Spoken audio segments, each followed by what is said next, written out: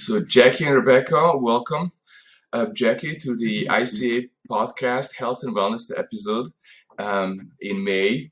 Jackie McIlwain is the president of the Association for Body Mapping Education and is the associate professor of clarinet at the University of Southern Mississippi. She's an active solo, chamber, and orchestra musician with performances at festivals, conferences, and independent events across the USA, Panama, Colombia, South Korea, and throughout Europe.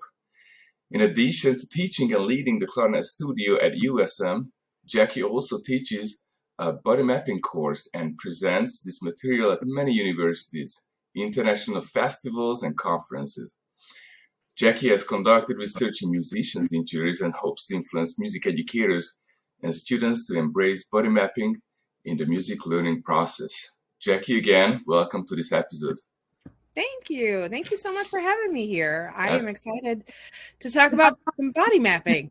Absolutely. Well, we're going to just start off with the most kind of general question for all of our viewers who may not be familiar with somatic education, but maybe Jackie, you could just explain first in general what somatic education is for the sake of our listeners and viewers who don't know. Absolutely. I'm happy to. So, somatic education is where we focus on how the body moves. So it's not the internal movements of our organs or anything like that. It's more of muscle movement and musculoskeletal movement, and basically how we are designed to move so we can move more freely. And so there's different methods within somatic education, and body mapping is one of those methods. Great. Thank you very much. So what is body mapping? As you mentioned that body mapping is an organization and body mapping is an act. Yeah, absolutely. So body mapping is a method that has basically kind of stemmed from Alexander technique. And Alexander technique was developed around around 1900 or so. And it was an actor who kept losing his voice, and he kept going to doctor after doctor, and no one was really able to help him very much. And so he realized, well, maybe I'm doing something with my body that is causing me to lose my voice. So he started studying anatomy, started kind of playing around with some things. He created a room that was filled with mirrors and watched himself. And so he came up with this technique. And then around 1980 or so, one of the Alexander technique teachers that was really well known in the United States, her name is Barbara Conable. She realized that as she was working with students, that when she started just basically talking about the anatomy and just, thinking about, okay, how is the anatomy constructed? How are our bones, how do they fit together and how we move? And if we can learn that and really understand where those bones and joints are within the body, within our own body, that we will have freer movement, that there's less tension. And so that's how body mapping kind of came around. And so basically with body mapping, we talk about how the bones are structured, how our alignment is important.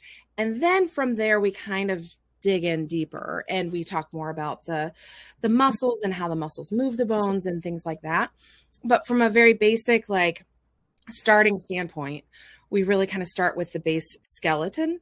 And so it was at that point when Barbara realized, if I'm just talking about some of this basic anatomy, then we're able to move more easily and more freely and with less tension. And so that's kind of how it got started and what it is. And I can give a very simple demonstration of what body mapping is. Absolutely. That would be great. Awesome. Okay. So I use this a lot in classes whenever I'm talking about body mapping and what is it? And We do actually have a body map in our mind, in our brain. It's laid out. We have learned as we grow how our body is constructed and how we move. And every once in a while, there's just a slight misconception about where something is or the structure of it. So we talk about the size, structure, and function within body map. So a very quick demonstration that I like to give is take a look at the palm of your hand, okay? And we're just going to take a look at the joints within the fingers, okay? So we have the first joint right here where this crease is, okay? And then we have the second joint of the fingers right here where this second crease is. And then we have a third crease right here. Okay, so this is the third joint of the hand.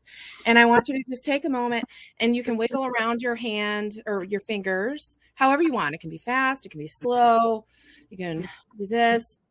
And you're thinking about moving from this crease right here. Okay, and then I want you to take a look at the back of the hand. Okay, the back of the hand, we can see these joints right here. We have the first joint here, the second joint right here at these places right here. And then we have the third joint at these knuckles right here. Okay, so if I were to place one finger on a knuckle, it doesn't matter which one. I'll just use my middle finger right here. So I have one finger on this, and then I put my thumb on the complete opposite side. Okay, so I'm making sure that I'm on this knuckle right here and that I'm nice and even. The third joint of the finger is actually right here. Okay, so I played a little body mapping trick on you. I had you take on a false body map right here, and then this is the true, where the true joint actually is. So now I want you to wiggle your fingers from where this joint is, where the true joint is. And then most people will notice that, oh, it feels different. It feels different to move from where the joint actually is. Do you guys feel a difference? Yes. Yeah. It's easier. So pretty much what you're saying, that we have the crease, right, at the base of the finger, and we might think that the joint is there, located there. So we might actually want to move our fingers from that crease, from the, not legal joint, which is not there. But if we actually map it, that the joint is right here, a little bit lower on this side, then we get a freer, more natural movement of the fingers, right? Absolutely. Okay. Absolutely. Because if we think that the joint is right here and we try to move from it, the joint, there's actually a bone right there. We can't move it, but we're trying to move it in that way, which takes extra effort, and causes tension. And so if we can, make sure that we have an accurate representation of our body map within our body, then this movement right here is going to be a lot freer and take a lot less effort. Absolutely. That's great. So you mentioned the body map as a representation of our body in our brain. It's a neural representation. How does body mapping, can body mapping or mapping the structure of the body, can it change the neural representation in the body, or does it stay the same? Absolutely. Great question. The body map is changeable. So we can correct our misconceptions that we might have, or maybe assumptions that we've developed throughout our life. And we can correct that body map and change it so that we can move more freely, for sure. Absolutely. That's great. So there's no age limit to changing the body map in the brain, right? None. It's for all ages. It's like Legos, 0 to 90. That's great. That's great. I have one more question. You mentioned that Barbara Carnival started to branch off from the Alexander technique in the 80s. And I remember reading an article a good couple of years ago that was authored by her and David Nesmith, talking about balance. And in that article, I remember them writing a very striking definition of balance that really threw me off. And it was such that balance is the bone-to-bone relationship, nothing else. Yeah, as bones, they relate to each other. And I thought a lot about that since then. And it so makes sense that actually balance is based on our structure, how the bone structure related to each other. And so there was a lot of other things that I read about body mapping that I came to, and that actually helped me in my personal and professional endeavor to understand my body better. Can you tell us a little bit about the association? So when did the Association for Body Mapping Education come about? What is the size? What is the scope? What is the coverage in the world? Yeah, of course. So the Body Mapping Association originally started, I believe it was in the 90s, and it was entitled Andover Educators, which if I understand this correctly and remember this correctly, the name came from Barbara Conable's street. She lived on Andover Drive or something like that. And so she created this organization, Andover Educators, because they would come, her students would come to her house. And so that's kind of how it got started. And in 2019, I believe it was, we actually changed our name to the Association for Body Mapping Education, basically so that people would know what we do based on our title of the organization. And so it was a really wonderful time, and we feel we can reach more people in that way. And right now we have about 300 active members, and it's from people all over the world. We have a lot of members from the United States and Canada, but we also have some in Australia, South America, all over. I mean, it's really it's an international music organization. And of course, we want to broaden that. We want to reach as many musicians as possible. But it's really exciting. We've grown a lot in the last few years. And I think it was something crazy, like by 400%.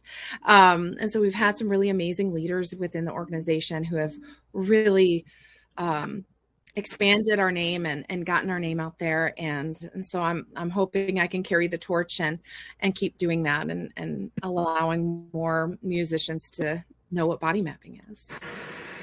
Absolutely. Thank you very much. Yeah. So, Jackie, how would you say, for people who don't know, that body mapping differs from other somatic branches? Sure. So, there's so many different somatic practices, so many that I'm sure I don't even know them all. And because I don't know them all, I can't speak specifically to all the other ones, but I can tell you a little bit more about body mapping and what makes us unique. One of the things that I learned as I was studying Alexander technique and body mapping was that for instance, Alexander technique, there's a lot of hands-on guidance from the teacher. And I absolutely loved that. I felt like in that moment I needed that. As I became a college teaching professor, I realized that I needed something that was more knowledge-based and less hands-on guidance for many reasons. And some of it was just I want to make sure that both the student and I are comfortable. And so that's really one of the reasons why I dove into body mapping. Excuse me, my AirPod just fell out. Okay, so I really enjoyed the fact that it is very much knowledge-based. I can ask a lot of questions in lessons. For instance, if I'm talking about a body mapping lesson, it's not specific to clarinet, a body mapping lesson, I will ask questions to help students kind of do some self-exploration, and I can guide them with models. Like I have a skeleton in my office. His name is Hamlet. He's very nice. He doesn't talk back. It's great. Very I have other skeleton models. I have images at my disposal. So I have lots of different ways that I can communicate this information. And the thing that I really love about body mapping is that the students can take that exploration and embody it within their own bodies. So it's a really wonderful somatic practice, and especially if someone is wanting something that's not quite as hands-on, it actually works really well to teach online for body mapping. So, thank you. That's very helpful. Yeah. Thank you. As you mentioned that one of the difference between other somatic educational branches is that body mapping is not a hands-on practice, right? Do body mappers still apply some hands-on when needed, or it can be a totally distanced guidance? I think that it really depends on the comfort level of the teacher and the student. Okay. I sometimes will use hands-on instruction, and it's more of, okay, let me hold your arm, and of course I ask this. I always ask permission to touch a student, and that's very important. But I'll hold their arm, so like their elbow would be in my elbow, and I would just kind of support their arm like this and just kind of wiggle their arm around. And it's actually really quite challenging to let go into that and allow somebody else to hold your arm. And so that can be really eye-opening to a lot of students. I remember for myself, the first time a teacher did that to me, she kept saying, "It's okay, you can let go." I was like, I'm trying. and then I would let go, and then it would just kind of grip again. And I was like, okay, all right, I can do it. I can let go. And so sometimes there is some hands-on movement, but it's not a significant amount, and it's always done with consent, for sure. Absolutely. Thank you. I personally have experience with professional body mapping educators, Alexander Technic educators, as well as Feldenkrais educators, and I can attest to that there's a different focus in each of those branches and a different approach, and obviously a different influence on the body. So you mentioned that you were already a university professor when you came across with body mapping or started implementing body mapping in your own praxis.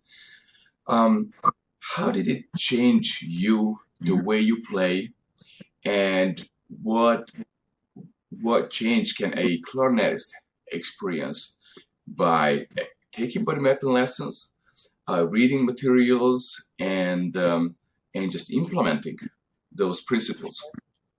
Sure. Okay. So I have a lot of different answers. I'm hoping I can bring them all together. Okay. So when I first started studying body mapping and Alexander Technique, I was an undergrad. I was experiencing a lot of pain in my right arm. My right arm would go completely numb up past my elbow when I was performing. And I was having so much pain that it was really starting to impact me and my clarinet playing and my ability to, have a career in music. And so I was really, really fortunate to have an Alexander Technique teacher at my university within the School of Music. And my clarinet professor said, "You should go take a lesson with her." So I did. And I had no idea what I was getting into. I had no idea what Alexander Technique was. She was also certified in body mapping as well, but I had no idea what any of this was. And she said, "Walk down the hall." And I was like, okay. So I walked down the hall and I walked back and I was like, what on earth is happening right now? What's going on? And she addressed some things that I was doing with my arm structure. And very, very quickly, I could tell a huge difference. And I was like, okay, I need to take her class. So I took her class. That class changed how I approached clarinet. I started to take care of myself more and realize what my body was trying to tell me. I was able to free up a lot of tension. I was able to feel the tension, release it, which that's a whole process in itself. But by the end of that semester, my breathing capacity was completely changed. I was able to play long phrases, beautiful sound. No numbing? And, I'm sorry? No numbing of the arm? No. By the end of that semester, all of those, for the most part, that was pretty much healed. Now, I did continue studying that. And for the rest of my undergraduate degree. And sometimes it did come back, but then I would be like, okay, all right, I know what I need to do. Then I got a little cocky. And when I went on for my master's, I was like, I don't want to be the weird girl who's laying on the floor doing constructive rest. So I'm healed. I'm fine. I don't need this anymore. So then I hurt myself even worse. And which I had to take 4 months off the horn. And it was a trying time for sure. But I knew what I needed to do. I got back into body mapping and Alexander technique lessons. And by the end of my degree, I was pain-free and I was able to play. I knew my body's limits. I was able to respond to that. And that was amazing. So I finished my degrees. I got this amazing job at Southern Miss. And I started noticing some alignment issues with my students. And I could recognize it because of, my experience that I had, but I didn't have the knowledge or the tools to help them fix it. And I was not happy with that. I was like, I see that something's wrong, but I don't know what to tell them that would make it better and not compound the problem. So that's when I sought out body mapping training. And I think I started that in 2015, I think. And by the time 2017 rolled around, I became licensed. And it has been such an amazing journey this whole time, ever since undergrad to now, because I'm continually learning. I don't know everything about the body, Absolutely. But I'm always learning. And I'm always experimenting with my students and with my own playing about how can we take this information that we're constantly learning and apply it into our own bodies and into our playing. And it's just amazing the differences that I can hear in my students and they feel. It's really quite remarkable. So that's why I got into body mapping, and that's why I chose to get trained in body mapping, because I could see that. I could see the difference. So what have you seen in clarinetists before? Specifically, is there a pattern that clarinetists carry in terms of the usage of their bodies that body mapping has helped so many? Or what would you say? Oh, my goodness. Okay, so there's so many benefits. And one of the things that we as clarinet players struggle with is the right hand. Some people it's the left hand, but the right hand I think is more common just because of the weight of the instrument is resting on our right thumb. And so there's a lot of tension issues with the hands and the arm structure, breathing as well. Those are the two things that I think are the most impacted within our body use is the tension level, especially within the arm structure and our breathing, because we have a tendency to use too much effort, maybe in the wrong places possibly. And then that kind of takes a toll on our clarinet playing. Absolutely. You talked about the right arm and the numbing that you have. What do you think about the use of a neck strap? Do you think it helps or interferes with the principles of body mapping? Sure. I think that it's really up to the person and how they their body responds to the next strap. I have a very dear friend of mine who is certified in Alexander technique and in body mapping. And he uses the neck strap and uses the neck strap as basically as a cue, like to check in with his alignment and balance. And so that's very useful for him. For me personally, whenever I use a neck strap, the pressure, even if it's just a collar, I've noticed that if I'm wearing a collared shirt, I have a tendency to my head kind of comes forward. And so even just something as subtle as a collar can affect my alignment. And that's something I've noticed about myself, and that I just find it better that I don't use a neck strap, or, and that I pick my clothing carefully. And so for me personally, that just having the neck strap there, it kind of gets in the way of the bony structures, and it changes the alignment. So it would put pressure on my neck, and I kind of would come forward a little bit like this, which you can actually hear a difference in my voice right now versus whenever I'm in balance. Then all of a sudden everything is freer. When I'm using a neck strap, it also interferes with my breathing because of this misalignment that starts happening. So not only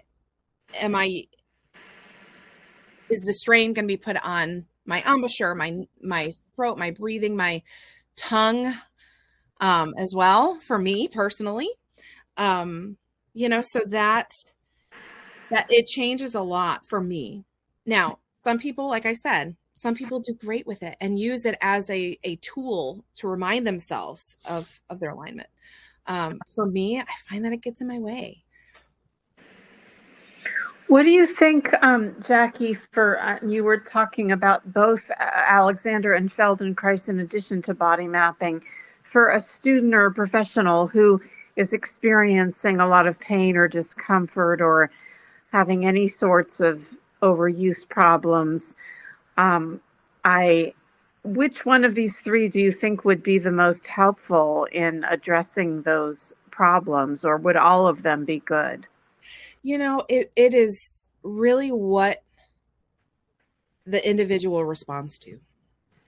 And it could be that, they would really respond well to this Feldenkrais teacher or this Alexander teacher or this body mapping teacher.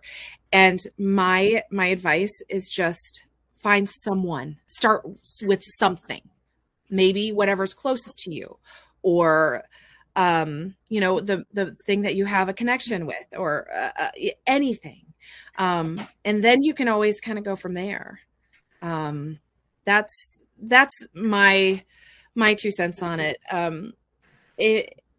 One thing that I do enjoy about body mapping is the fact that we ask a lot of questions in regards to, how are you thinking about this? How are you feeling about this? And that is one thing that it helps lead to self-exploration, so that you, as a learner, as a student, can start to process some of this stuff yourself and figure out some of those answers. Thank you. Yeah. I'm just thinking about a couple of things you mentioned,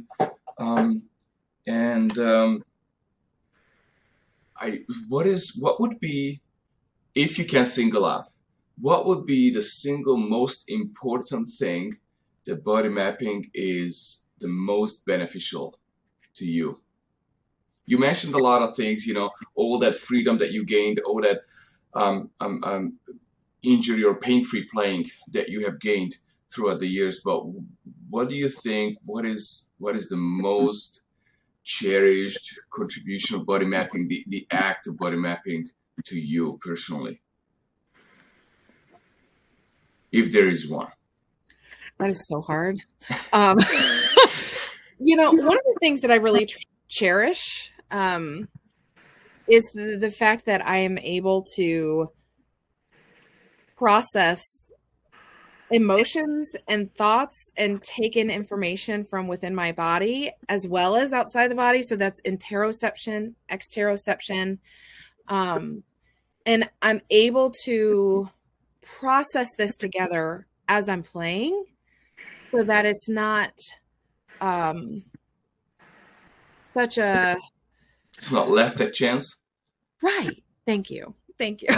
Yeah, absolutely. So I feel like I have more control, but it's like by letting go of the thought of control, Okay.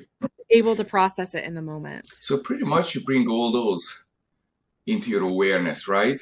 Is what Yeah. you're saying, that actually things are in your awareness, and because of that, you can make positive, natural changes on the way you feel, you move, you play, you perform. Yes. Okay. Absolutely. That's I'm really curious. Sorry, I'm sorry to interrupt. I'm curious. I know, Jackie, you said you don't like the neck strap, but did you find that with your numbness of the right arm that it helped to get an adjustable thumb rest or a special kind of thumb rest, or was that one of the things you looked into? Yeah, absolutely. So, and thank you for asking that. So it took me a while to, like, when I say a while, I mean many years, to find something that I felt really helped with that. And that's the McIlwain thumb rests. I have, there's two different models. There's the Etude 3, and then there's the professional model, which I can't remember the title for that, but I have both of them. One on my B flat clarinet, one on my A clarinet, and both of them provide significant relief for the thumb, because what it does is it has a little wing on it. So the pressure is no longer right here. It's right here. So you're still having contact with the instrument. It is thicker. So there's more space between the thumb and the fingers, because, normal thumb rest, you're about like this. The McIlwain does add some width to that. So they're a little bit further apart, but also because of that little wing, and it distributes the weight of the instrument differently. Immediately when I first tried it, I felt so much freedom here in my hand and my fingers. That helped me significantly.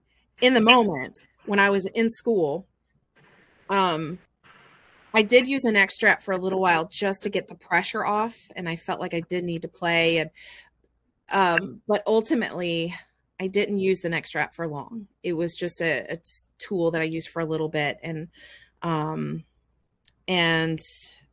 really, it was about taking time for myself. I realized that, signing up for 6 ensembles each semester was probably not the smartest thing. I realized that my practice schedule, I had to adjust that. I had to be mindful of how I was approaching the instrument and taking breaks. I'm right-handed. So like I carry everything in my right hand. I had to quickly learn that I need to be aware of that, and I need to use my left hand more.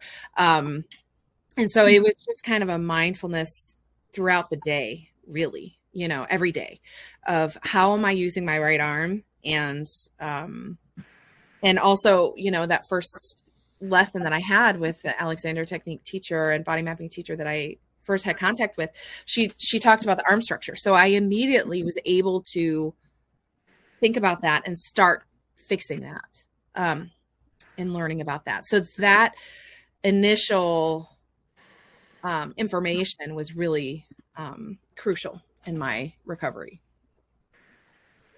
Absolutely. Jack, you mentioned a couple of practices or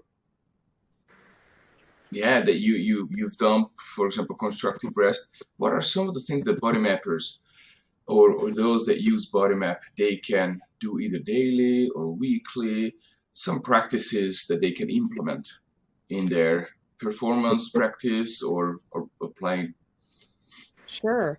So because body mapping is basically stemmed from Alexander technique, there's a lot of things that do kind of overlap, and constructive rest is one of those that I talk about all the time. And it's where you lie down on the floor semi-supine. So your feet are on the floor, knees towards the ceiling, and you're lying down on the floor, and and you're just allowing yourself time to kind of decompress. You can put your attention to your breath. You can think about releasing into the floor. There's a lot of different strategies within that. And I've actually started to look into mindfulness and meditation and things like that. And I think that you could actually combine that while, doing some mindfulness while you're on the floor. And that's something that I do about maybe 10 to 15 minutes before I practice each day. And it helps me to get connected with my body, allow my mind to kind of slow down and get focused to what I'm about to do. And that is something that really has helped with my self-awareness and understanding of my body as I go into practice and performance. Some other techniques, are some very basic ones that it's not even necessarily specific to body mapping, but in my experience playing in front of a mirror and recording myself, video recording, those things are just so incredibly informative. And if I'm not practicing in front of a mirror, then I start to develop things, habits that I'm not aware that I'm even doing. So I do practice in front of the mirror a lot. And one thing that I tell my students all the time, and I have to reiterate all the time as just a gentle reminder, is having contact with the floor. So I talk about the tripods of the feet a lot. The tripods are the heel, the ball of the big toe, the ball of the little toe.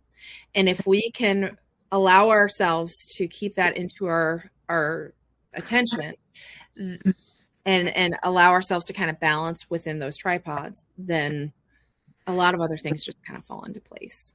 Absolutely.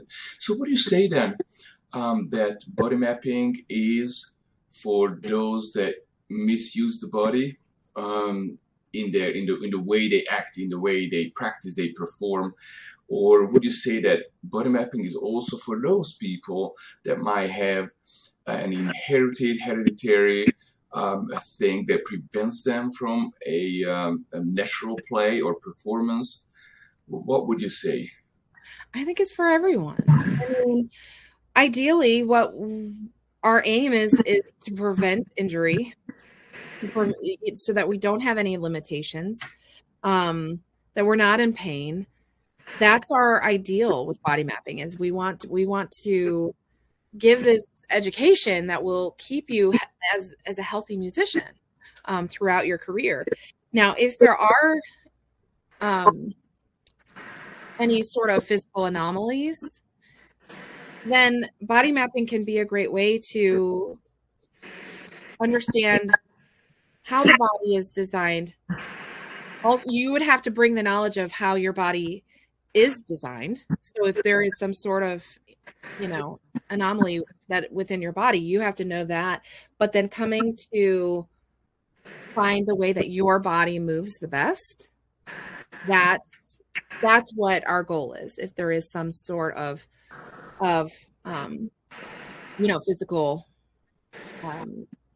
limitation or anything like that, is like, well, what can we do?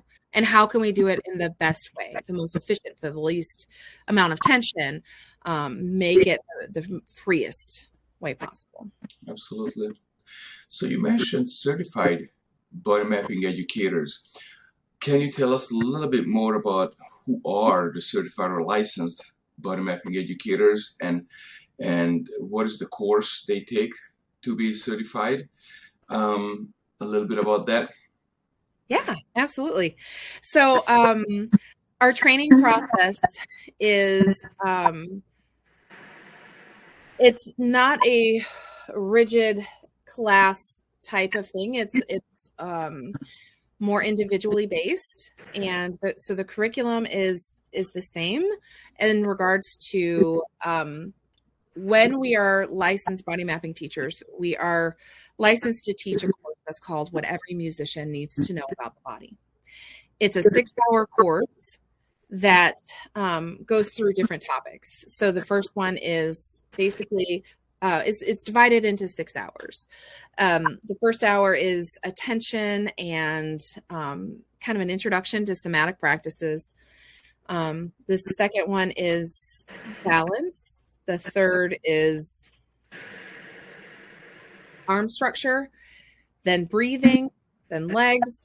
And then the last hour is basically a master class. So some students will get up and perform, and then the body mapping teacher will interact with them in a master class type setting using body mapping principles. And our goal is always, as body mapping teachers, it's always about the music. How can we use our body in a way that will benefit our music making? That's our goal. And so when people go through this training, they work very closely one-on-one with either training mentors, and not either or. They work first with training mentors and then sponsoring teachers to really get that specialized information. And when they become licensed, then they do come to our web, or they don't come to our website. They get placed on our website as a licensed teacher. So we have a list of licensed teachers that you can find based on your location or what instrument you play. And so there's a lot of us out there, and we all love to talk about body mapping in music and how we can make better music. Absolutely. Thank you. How many licensed educators are out there? Is it a really big organization? That is an excellent question. I'm not entirely sure off the top That's of my okay. head. I could probably find that pretty quickly. That's okay. Yeah. Well, you mentioned that the membership is 300 or over 300. It's active members is about 300. Okay. There's spreading the world.